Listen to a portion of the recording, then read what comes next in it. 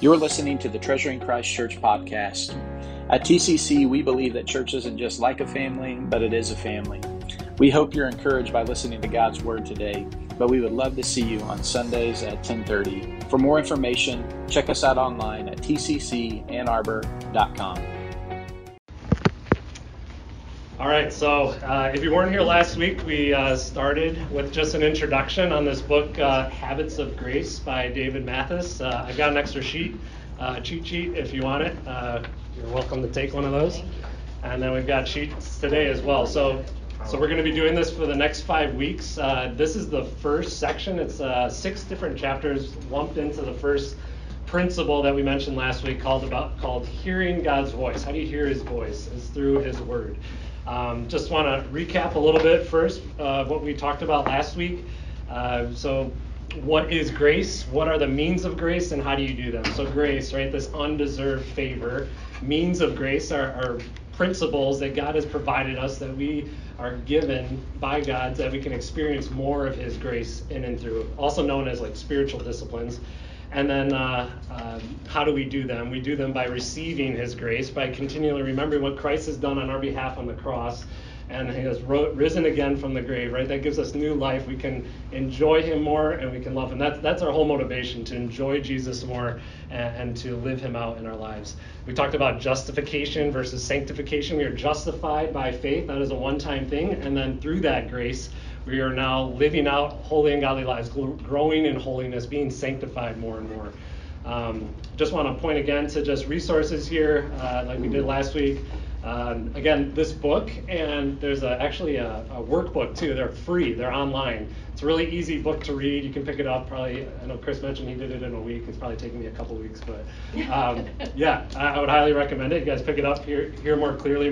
There's amazing quotes in here. If you can't tell, I couldn't find enough white space on these papers to fit it all in. So hopefully you have some space to write some notes. But the key point, like we mentioned last week too, is that he says right here, the Christian life from start to finish is utterly dependent on the grace of God.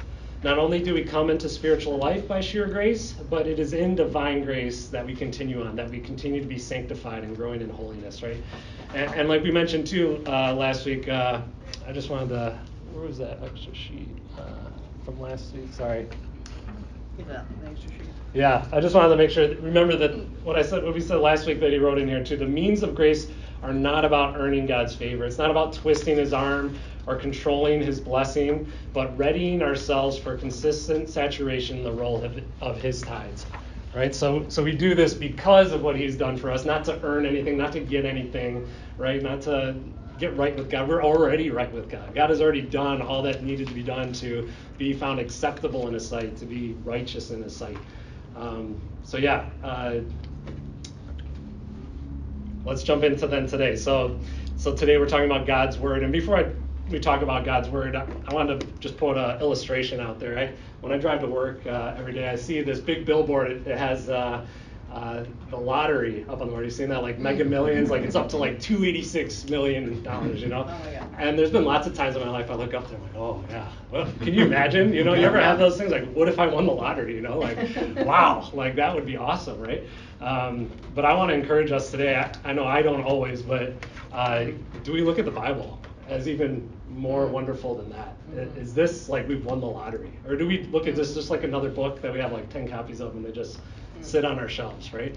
But if we really look at this as infinitely more valuable, infinitely more rich and wonderful than winning the lottery, like think about the implications that'll have in our lives and how we live.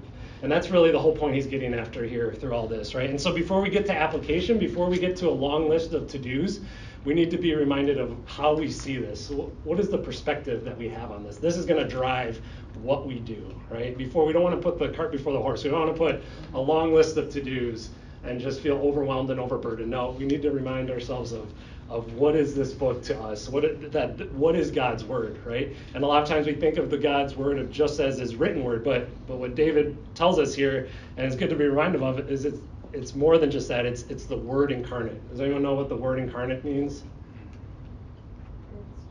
Jesus, that's right. Amen. Jesus is the incarnate word. And then it's not just the incarnate word, but it's the gospel word. It's evangelical. It's the message of the good news. It's the message of this whole book, right? Is that we are broken sinners that need forgiveness, that need God's grace, that we can't save ourselves. We can't get in a relationship with God on our own doing. It's only because of his grace to us that Jesus came and entered into this world, lived the life we couldn't live, died the death we deserved to die, and conquered the enemy we could not conquer. So that through repentance and faith and trust in him, we are given a new life in Christ. We are made holy and righteous in his sight. So that is the gospel. And I just want to point to a few quotes he mentions in here, right? God speaks. It's very clear. This is foundational. This is fundamental in these three main principles of how we experience God's grace.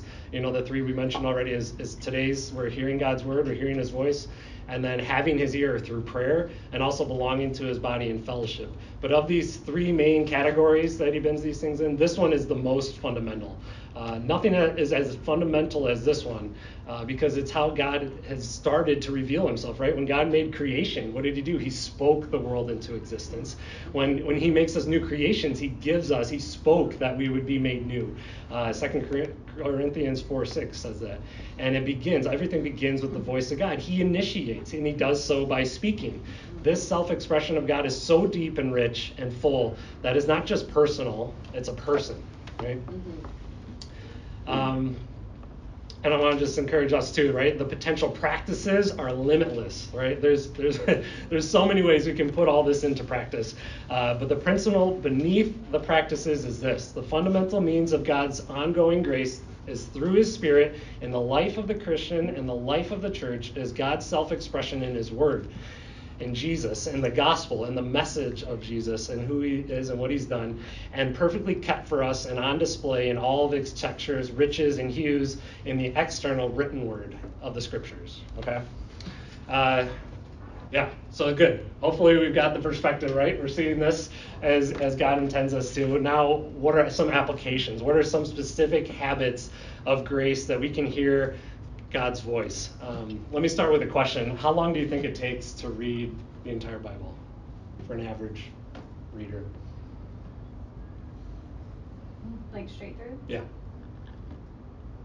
How many hours? 20. 20? Gotta guess for 20? 16. 16? Oh, got some fast readers in here. Fast. Wow. Somewhere between 30 and 40. Okay, 30 and 40. Anyone else? All right, in this book, he points to it being 70 hours. Whoa. 70 hours, yeah. And he says that if you read 15 minutes a day, you could get through the whole Bible in a year. 15 minutes a day. I don't know about you guys, but if you, on your phones, right, do you ever get those notifications of like screen time? Like how do you spend your time and per week, right? I don't know, my screen time is not on the Bible app all the time, right? Like it's got a lot of other things going on there.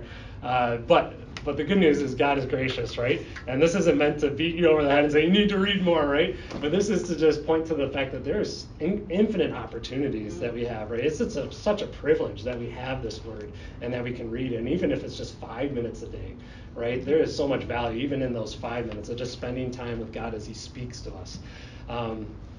So Bible reading too, we got to be reminded that David talks about it's not just mere science.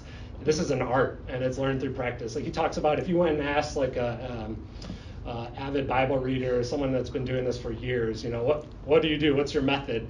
They probably wouldn't have an answer for you because it is so artistic. It's a relationship, right? It's hard to put words to this connection that we have with God as we read the Word.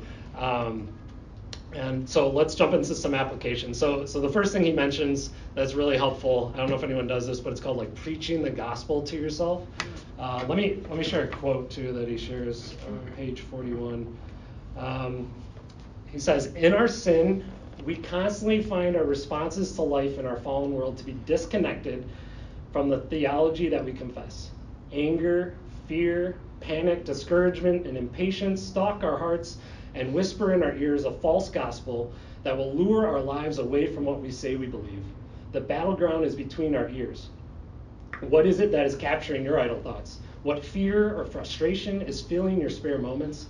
Will you just listen to yourself, or will you start talking?" So this concept of preaching the gospel to yourself is a afterthought. It's like after you've gone through a circumstance or situation, it's reflecting on that and looking at it through the lens of the gospel. Like where maybe has my sin contributed maybe in that circumstance, or where at others, and what is God's view on all this? What does God think about it through the Bible?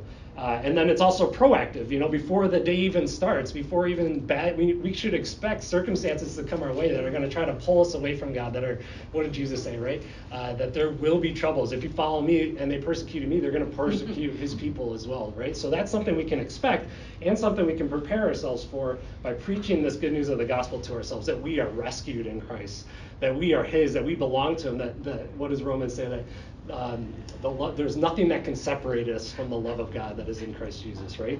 And that is so assuring. There's 100% confidence and assurity in that. And it's not just reminding, but it's really preaching it to ourselves, right? Preaching it to our souls, reminding ourselves that this is what matters the most. There's nothing better than this. He also gives 10 gospel verses and passages in this book. So if you don't read the book, but I would encourage you, if you can go online and pull the book up. It's on pages, it's like in the middle after, we'll talk about meditation here pretty soon. But on around pages 76 to 80, he puts in here 10 gospel verses and 12 gospel passages. He really encourages us to believe. It really gives a good summary of the gospel, and something that we can be preaching to ourselves, right? Even if it's just that verse, and not just saying the thing, right? Like, you could just say verses, but do you really mean them? Does it really sink into your heart? Is it something you really gaze upon and look at and in awe and astonished by? So more application. So read for breadth and study for depth is his next chapter. He links this to like raking and digging. If you can imagine raking leaves, right? You can quickly rake up a lot of leaves. It doesn't take as much work as digging would, right? You put a lot of labor into digging. And so that's how he kind of connects when you read for breadth, right? We want to get the full picture of the Bible. It provides the big context from, we just went through in another Equip class, the storyline of the Bible, from Genesis to Revelation, from the fall, from creation to the fall to redemption, right? And so it's important to be reading for breadth, trying to get as much of the big picture. We don't want to have too narrow-minded of focus that we don't see the big picture in mind. But what he really points to when we do read for breadth and when we do this raking, the most important thing, he says, is to make it a regular habit. I got a quote on the next page. I'll just jump to again. He says at the top of the back of your sheet, "At the end of the day, there's simply no replacement for finding a regular time and place, blocking out distractions, putting your nose in the text, and letting your mind and heart be led and captured and thrilled by God himself, communicating to us in his objective written words." I don't know if some of you work or have worked, or where you're at, all of you in your life, but one thing I think about is say a supervisor at work schedule a meeting with you. Would you miss that? Would you be late to that meeting? Or say a really good friend he or she came from out of town and they want to get together and you plan to meet up to grab coffee together. Are you going to miss that? Are you going to be late for that? Right? How much more important is it that we schedule time to meet with God and spend time with him in his word? Again, this is not browbeating. This is not saying if you're not doing this. I know for myself, this is one of my biggest struggle points, is just getting alone with God.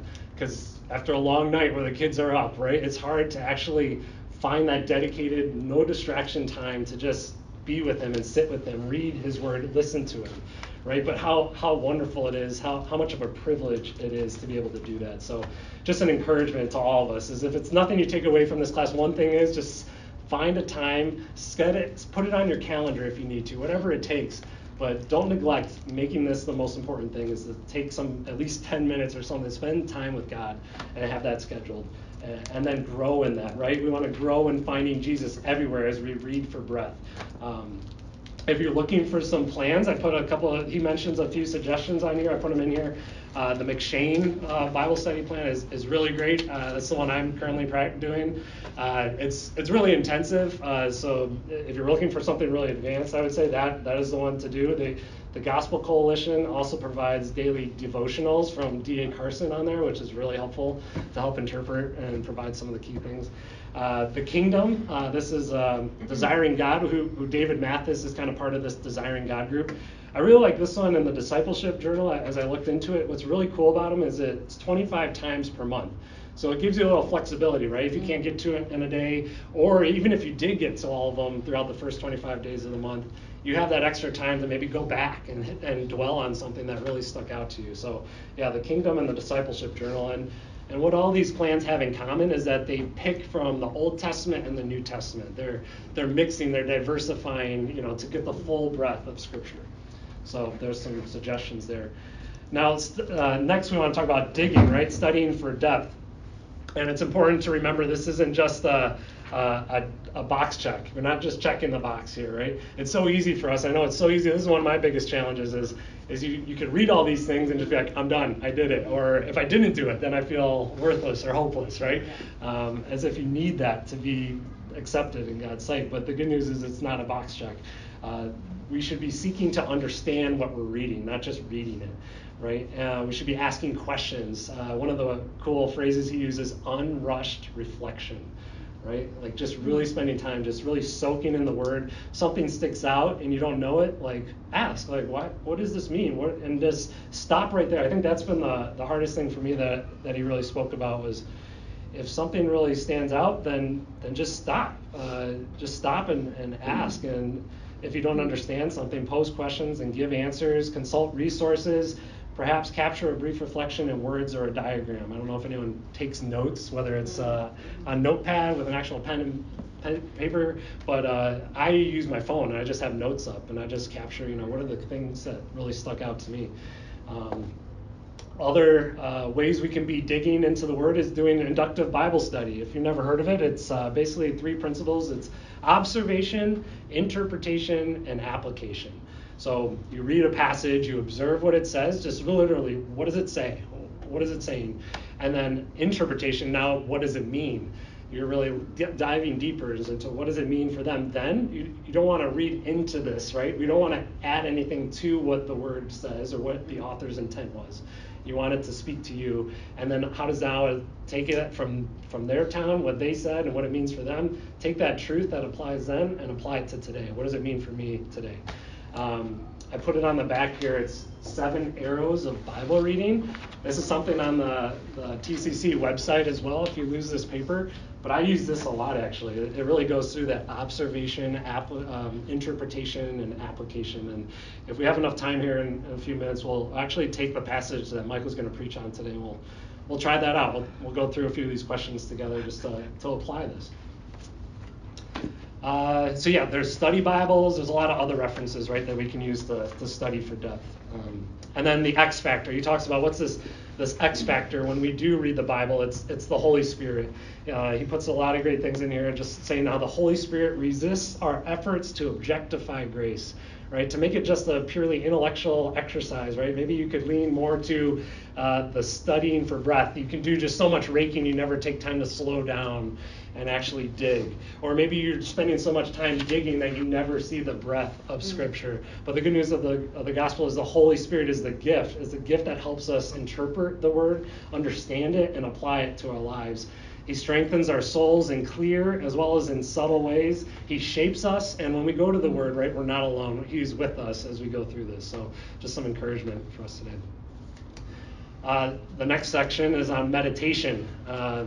Meditation. So this is a whole chapter, so I really shrunk it down here just to be this little section here, but he says, warm yourselves by the fire of meditation. That's the name of the chapter, which would be nice for this room here for some of us, right? As a little warmer.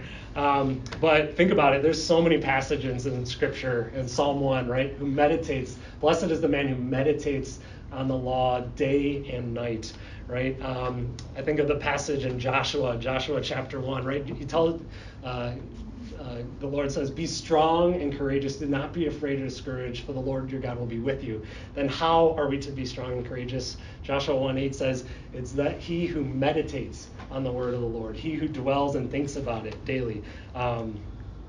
So this a little different than studying for breath. It's a lingering. If you wanted to lump this in the categories, imagine lingering and just dwelling on the Word of God breaks down into studying for depth, right? It's more of like an intellectual studying, and then meditation. It's an emotionally glory and understanding. You're emotionally. It's a deep heart like dwelling and understanding, not so much an intellectual exercise. So that kind of separates out the difference between meditation and studying. It's very underrated, is what he points to. It's a mighty means of grace that really we miss out on. I know this is one of the things that greatly convicted me as I read through this, is just after you read, after you study, to really take what stuck out to you in that passage and just think about it. Just think about it and spend time letting it fill your mind. You know, the world says meditation is like emptying your minds, like forgetting, like trying to run away from your troubles and things. But the Bible talks about meditation as filling your mind with what you just read, with the biblical truth, trying to recall what it was that I just read and thought about, and waiting until that really moves you, really compels your heart to think about. So lingering over these words, letting it shape our souls. One of the things he doesn't mention, but it's been really helpful for me, is music. I've heard music is like, it fertilizes the word of God in our hearts. I just thought that was so beautiful, right? If you haven't, like, just taken a verse and just let it, just sing it, and just listen to it being sung. You know, the Bible and the Psalms are clear. Like, we are to make a new song to the Lord. We are singing for joy. This is a joyful practice. It's not something that's burdensome, or, like we said last week, grudging, some begrudging service.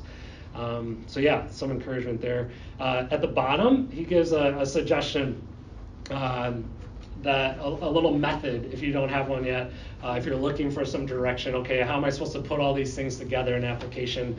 One of the things he mentions he'd like to do is, first he starts off just by prayer. Before he jumps into the word, he prays. He asks God for help, asks the Holy Spirit to meet you where you're at, to help you understand what you don't, and preaching the gospel to yourself. Like, go through, like, Lord, I remember I was a sinner. I was dead in my transgressions, and I've been saved. I've been made new. I've been created. You've forgiven me in Christ, that I'm completely a new creation and made whole in your sight. And then jumping into the word, wherever that is, if it's a daily Bible plan, I used to, a long time ago, I just opened the word and just found a passage and read it. Now, a lot of people say, don't do that. You want to, like, have a plan and a structure. But I mean, for me, that was really helpful where I was at in my life. Just to open the word and just see that this word is for you. Like, this passage is for you wherever you go in the Bible. Like, God wants to speak to us through his word, and it is for you and what is going on in your life. He sees what's going on and he cares. And after we read whatever it is, then study it. If there's a question that pops up, or meditate, or do both. Meditate on what's inspiring and encouraging, something you want to really store up for your heart today. And that will lead us into prayer, right? That will lead us. And that's something Erica is going to talk about more next week, is having God's ear in prayer. So if we flip to the back, one of the questions he poses next is, will every Bible encounter lead to application?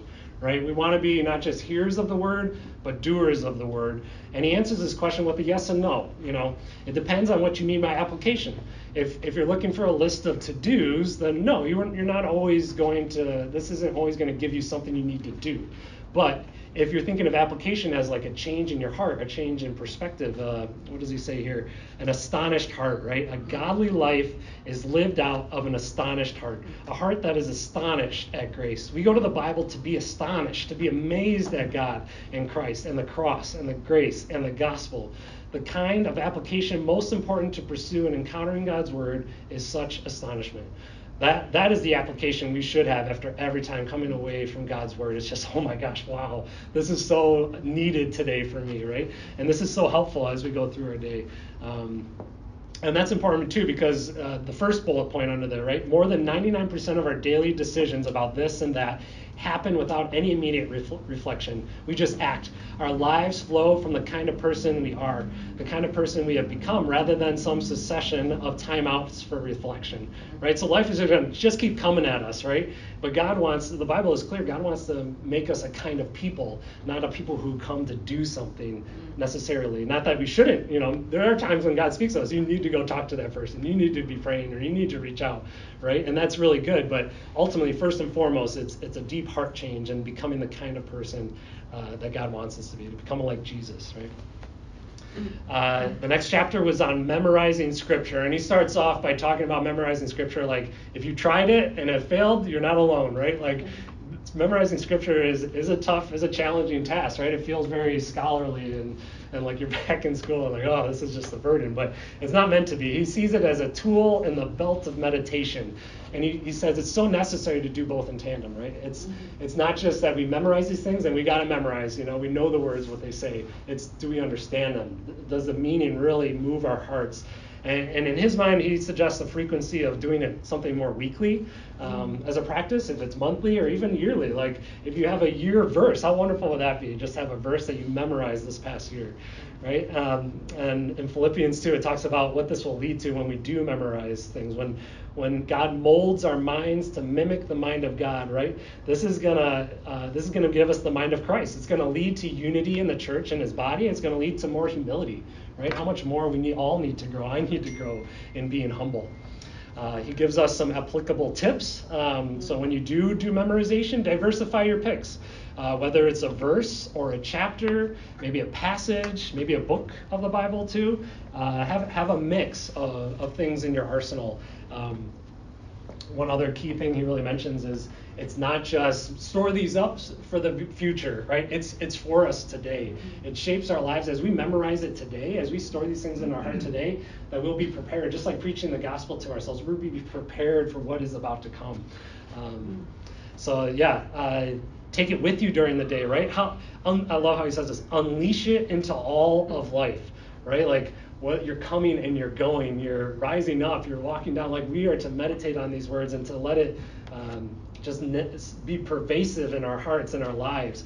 And there's so many ways, right? Whether it's brushing your teeth or, when you're commuting to work or back, or I don't know, like even if you're working out or doing some manual labor, like there is incredible, infinite opportunities that we can be practicing memorization and meditation. And again, seek to understand it. Don't just memorize mindlessly, and then turn this into prayer, right? Not just personally, but corporately too, to pray as a body. And then memorize it in light of the gospel. As we talked about before, there's those 10 gospel passages. One of them I really encourage, if you need a simple, clear one, it's Romans 6:23. It says, "For the wages of sin is death, but the free gift of God is eternal life in Christ Jesus our Lord." It's so simple and so clear. The gospel presentation is that we are sinners in need of God's grace, in need of Jesus' forgiveness. And praise God for that free gift. Okay, if you need more examples, one of my favorite resources that really changed my life, was really helpful, is Bible memory apps. We all like to play games on our phones, I'm sure. It's like a fun game to me. Like there's a game, you just put in a verse that you want to memorize, and you have to type the first letter of that word as you go through the passage. And it'll buzz if you get it wrong, and then you get certain scores, So it's kind of a fun way to metrically judge how you're doing. And so I would encourage you that. Download the Bible memory app, or there's Michael's mentioned fighterverses.com, that they go through like weekly passages to be memorizing, as well as devotionals. Or if you're simply pen and paper type of person, write it out, stick it to a window or to your mirror in the bathroom, like wherever you're going to see it, and be reminded, oh, this is really helpful for me this week. And then ultimately, he ends with the last chapter here of resolving to be a lifelong learner, right? To be a disciple of Christ, to be a follower of Christ, means to be a learner. We're not just learning facts, but we're learning a face. We're learning about a person. We're connecting more. We're getting more and more intimate with Christ. The center of lifelong learning for the Christian life is this. It's knowing and enjoying God himself in Christ through the gospel word and the written word of the scriptures, and the hearing and reading and study and meditation and memorization of the Bible. He gives us 5 principles so that this will be practical in our lives, how we can continue to be lifelong learners. And one of the things too, when he says lifelong, he doesn't just mean for this earthly life, but for the life to come, right? God is so incomprehensible. There is no limit to who he is, yet he reveals himself, and he continues to do so in this life and in the next. And so some of these principles are varying our sources and seasons, right? So through conversations with godly brothers and sisters, through books, through videos, creating a space and redeeming spare time, as I mentioned, like a commute or manual labor, brushing teeth, running errands, whatever it is. Think about how God can redeem that time for his good, for your good too. Also be aware that we have to be careful of our mindless moments. It's so easy to do that ranking even in things outside of the Bible, right? To just turn to an app, to scroll through social media and just spend so much time in there. And there's a time and place, right, for rest in those things. And like he says here, there's a way to watch sports and TV to the glory of God. But we want to be developing the resistance to simply veg out and rather turn some of these moments into opportunities to grow. Adapt to new media is another suggestion. There's a lot of online resources and podcasts that we can go to. And then lastly, he says, embrace the identity of a learner. Embrace your finitude and the glorious infinity of God. What an incredible, great joy this is. So that basically ends our section here on hearing his voice through his word. Let's just pause there. Any questions?